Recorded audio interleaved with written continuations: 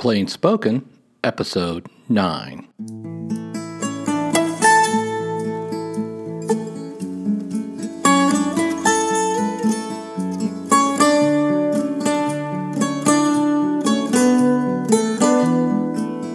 Welcome back to Plain Spoken, the podcast where we talk about how to live more quietly and with a greater emphasis on what truly matters. My name is Dean Abbott, and I'm the host of this show. If you'd like to connect further with me, the best way to do that is by following me on Twitter, which you can do at www.twitter.com/Dean Abbott. You can also email me directly at dean@deanabbott.com. I should take a moment to tell you that it's time to do another listener Q&A episode. If you're interested in asking me a question, having it appear on the show, the best way to get that question to me is to go to the Anchor FM page for this podcast. That's Anchor FM, anchor.fm/plain spoken. And click on the little button there that says send a voice message. For the Q&A episodes, I prefer to have a recorded voice message that I can actually just stick in and play as part of the show. So if you're interested in doing that, that's the way to do it. I'd also appreciate it if you'd consider supporting me via Patreon. You can pledge your support for as little as $1 a month and get rewards, including early access to this podcast. Just go to patreon.com and search for Dean Abbott. The last several weeks that I've been recording this show, I've reported to you that I've been doing it from our garage. For a number of reasons, I have not been able to get to the place where I had recorded the first several episodes, which is a small, quiet room in a local public library. But because we've had car trouble and some other things, it just didn't work out that I was able to do that at the time that I needed to do it in order to get this episode, the episodes up at the time that you expect them. So all that to say is that once again, our car, one of our cars, is on the fritz. Took it to the garage yesterday. They said, we'll take a look at it. We'll take care of it. They said they'd call me when it was done. They called me middle of the afternoon and said, we don't have the part. It won't be here until tomorrow.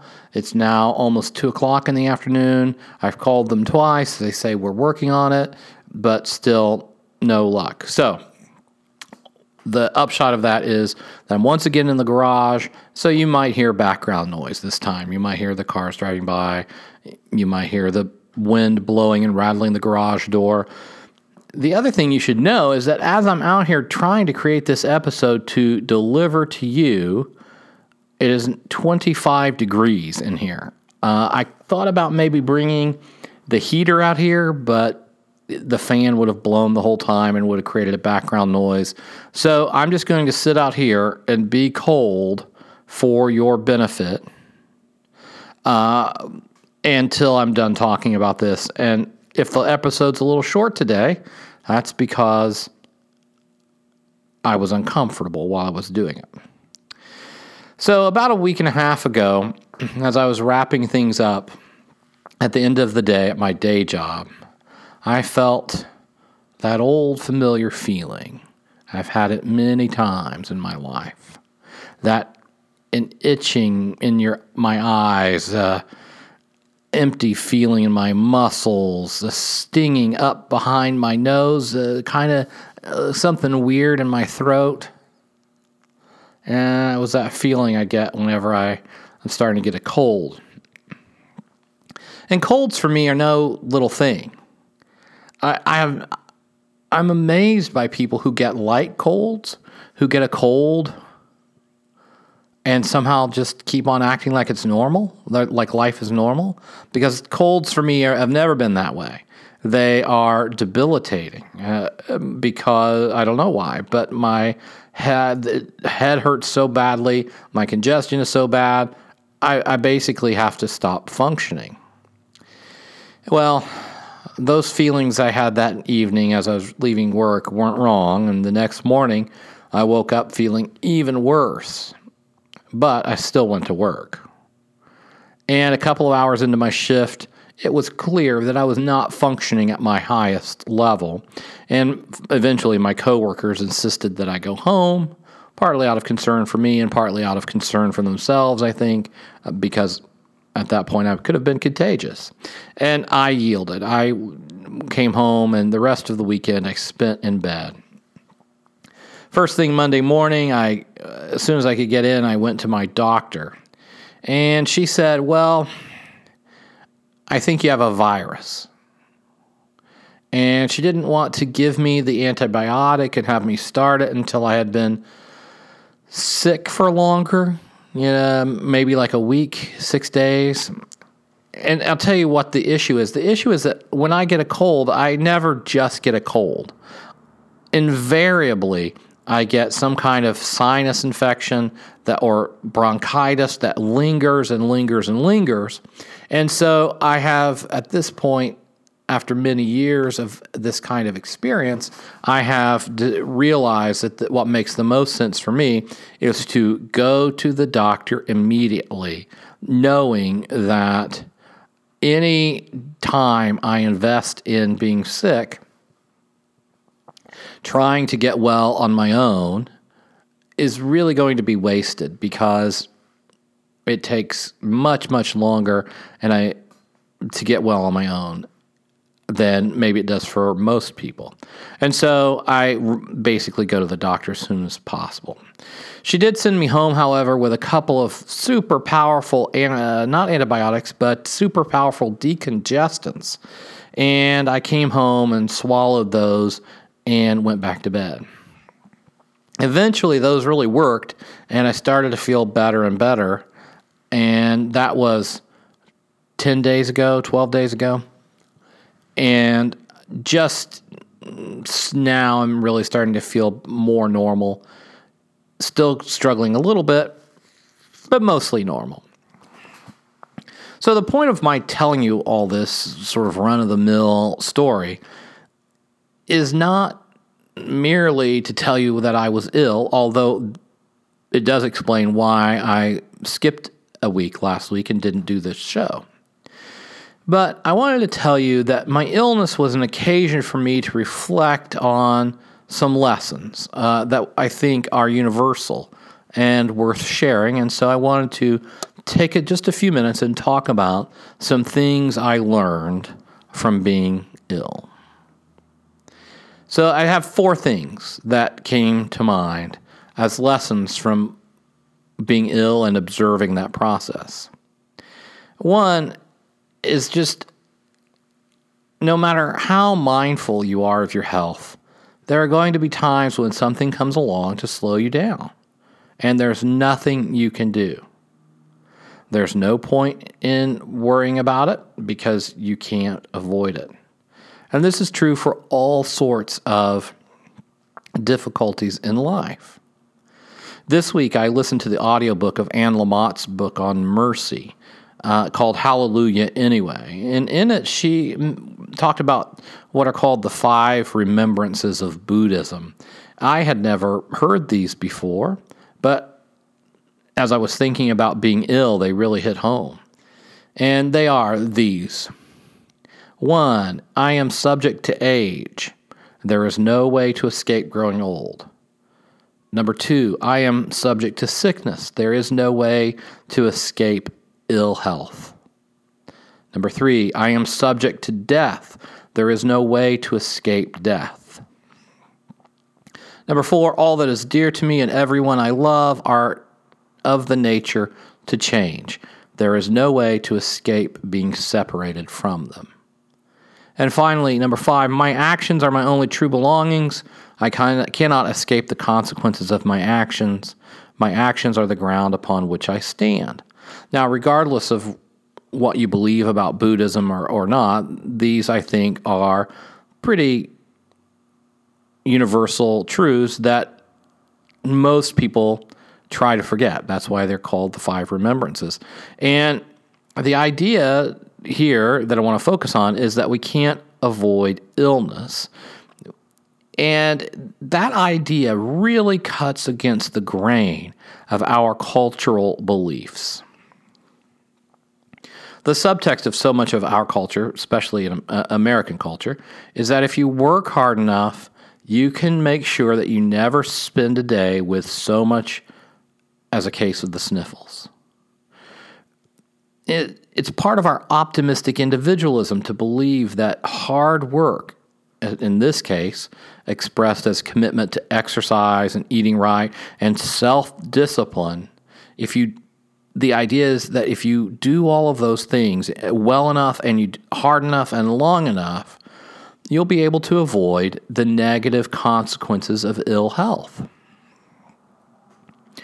The hard part of that and of critiquing that is that there's an obvious grain of truth to it.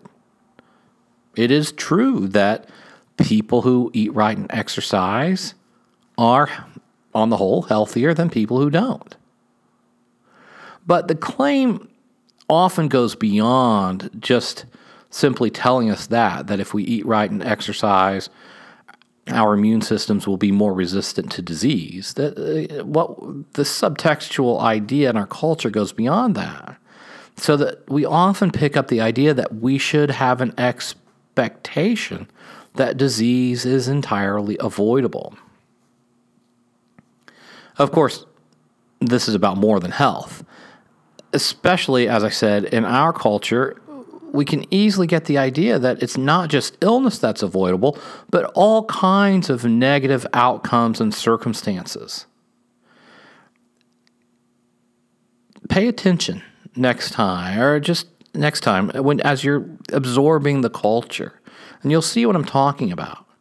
There is a constant refrain, subtle though it is, that promises us that hard work, self-discipline,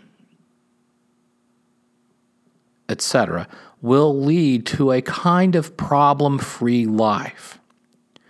I suppose even more deeply than that, there is a promise that a problem-free life is possible. And if you really believe that, and especially in this context as I'm applying it to health, it leads to a couple of really bad, fallacious ideas. One is that when bad things happen, when bad things befall us, it's easy to have a sense of outrage. Like, well, this shouldn't be happening to me. Somehow the rules have been broken. I ate salad 3 days in a row. And now I'm sick.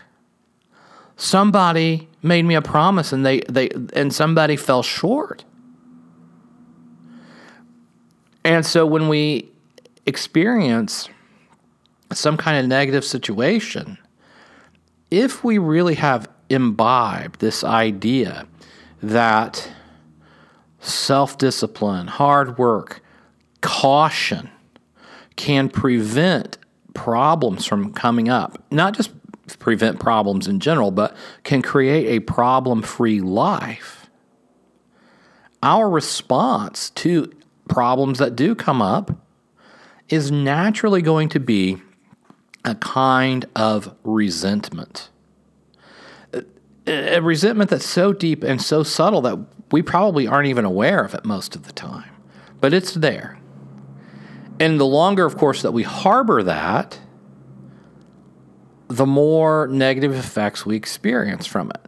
And so there is a paradoxical effect here, right? That we believe that hard work, self-discipline, caution can prevent all problems from coming up and prevent and create a problem-free life for us. Then we find out, of course, that promise is false, and we become resentful. And yet we don't actually question the premise most of the time. We don't think, well, maybe it's false. Maybe you can't create problem-free lives. And so the next thing happens, and we just grow that much more resentful. And the long-term effect of all of this resentment, of course, is that it damages us in many ways, not the least of which is that it can harm our physical health. And so by believing that illness is avoidable, we manifest resentment, which of course then leads to further illness. And so we get into a kind of vicious cycle, all because we won't question that underlying premise that's been fed to us. The second really bad idea that comes from this assumption is that when we hear of someone else who has suffered illness or some other kind of difficulty in life, it's easy for us to imagine that they brought this on themselves. And of course, people bring negative consequences, bad effects on themselves. That's obvious. But the fact that that happens often doesn't mean that it's always the case. And that's what we tend to be told. The flip side of believing that self-discipline, caution, hard work can create a problem-free life is believing that when we see others who have problems, we can just simply assume they haven't worked hard enough. They haven't been cautious enough. They haven't been self-disciplined enough. When in reality, that's just the way of the world. Even people who are as cautious and self-disciplined and who work as hard as they can still face tragedy.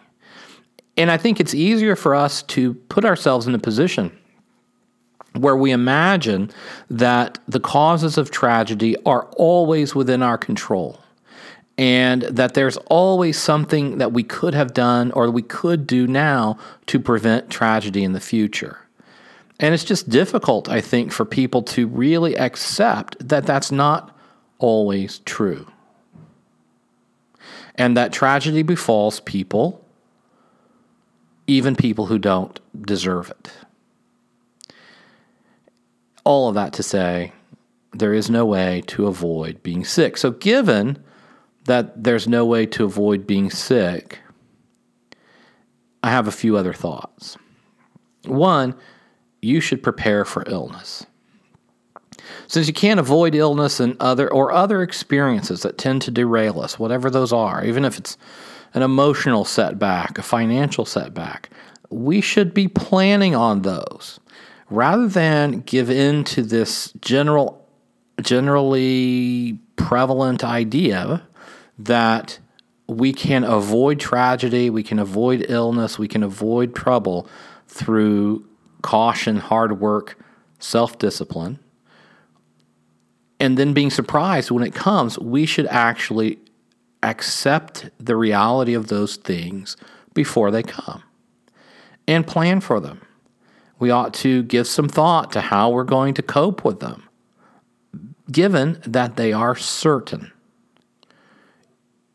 It's helpful to plan for some mechanism, some way that we're going to keep our attitudes as positive as possible when suffering of some sort comes. We need to factor time into our schedule that allows flexibility for us to do something other than our normal productive routines. Whether that means that we have to take time out to attend to some kind of crisis, or whether it means we just have to lie in bed for a few days. If our lives are built so tightly that any crisis throws them off, throws them into chaos, then the unavoidable crises, whatever it is, even if it's just getting a bad cold, what happens then is that our crisis multiplies itself and we become overwhelmed by the cascading negative effects of our having to rest, basically, or attend to some other some other means of solving the problem.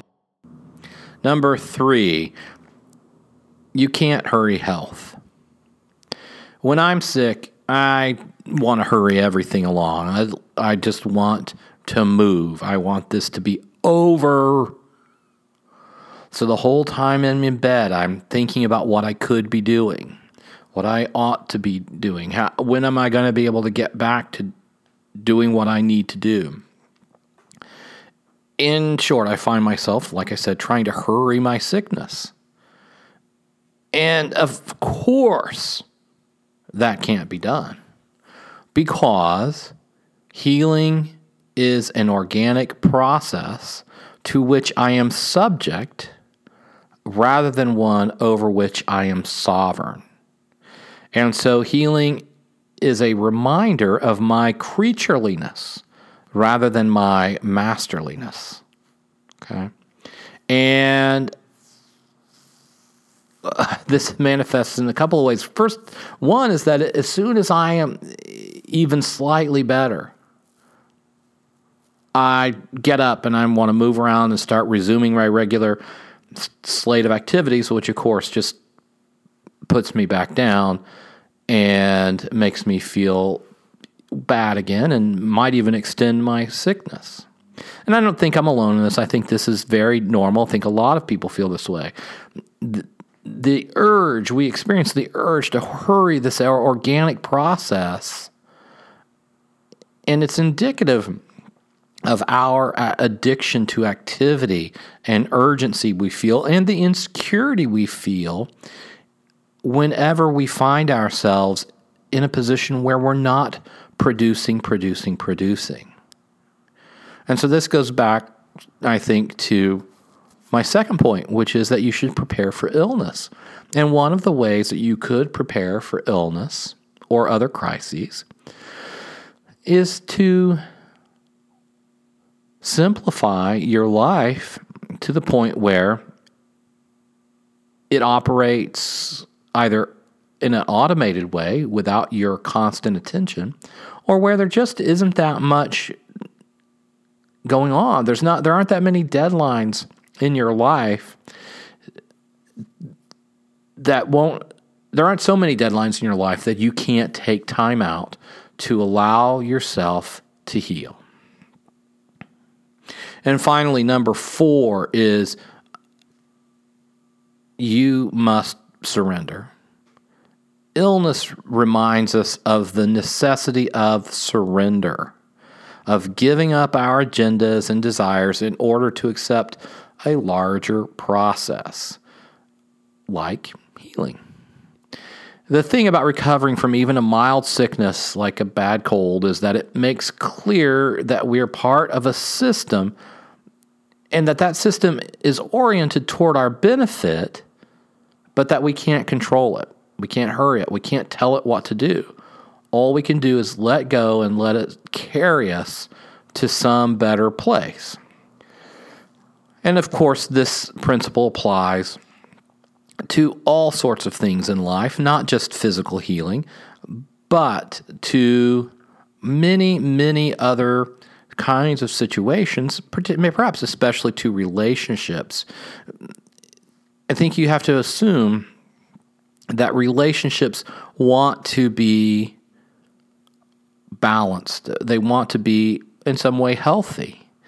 And if you're relating to a person who is at all together, that your attempts then in that relationship to control it are likely to lead it to a place of unhealth in a way that if you would simply surrender, the relationship process itself would take you to a healthier place. And the same goes with your body when you're ill. So it should be obvious that I'm not just talking about getting over a cold. I'm talking about part of the very nature of being human with these 4 kind of thoughts that I brought you back from my journey of sickness. Right? Those are, 1, you cannot avoid illness. Number 2, therefore you should prepare for illness. Number 3, you can't hurry health. And 4, all you can do is surrender to that larger healing process. We all tend to try to control and direct the process of life far more than we should, maybe. We tend to applaud people whose skills at doing that are exceptional. And while those skills might bring about some benefits in some situations, there's a sense where in certain situations, only accepting your nature as a subject, someone subject to illness, someone subject to death, someone subject to consequences, and surrendering to that reality, only those things will lead you to a quieter life. Thanks again for listening. I will ask you to go to either iTunes or wherever you listen to this program. And if you enjoy it, please leave me a review and a rating there. That helps other people to hear about what I'm doing and helps get the message out. So if you would do that, I would appreciate it. So thanks again, and I'll be with you next time on Plain Spoken. Until then, I hope this helps.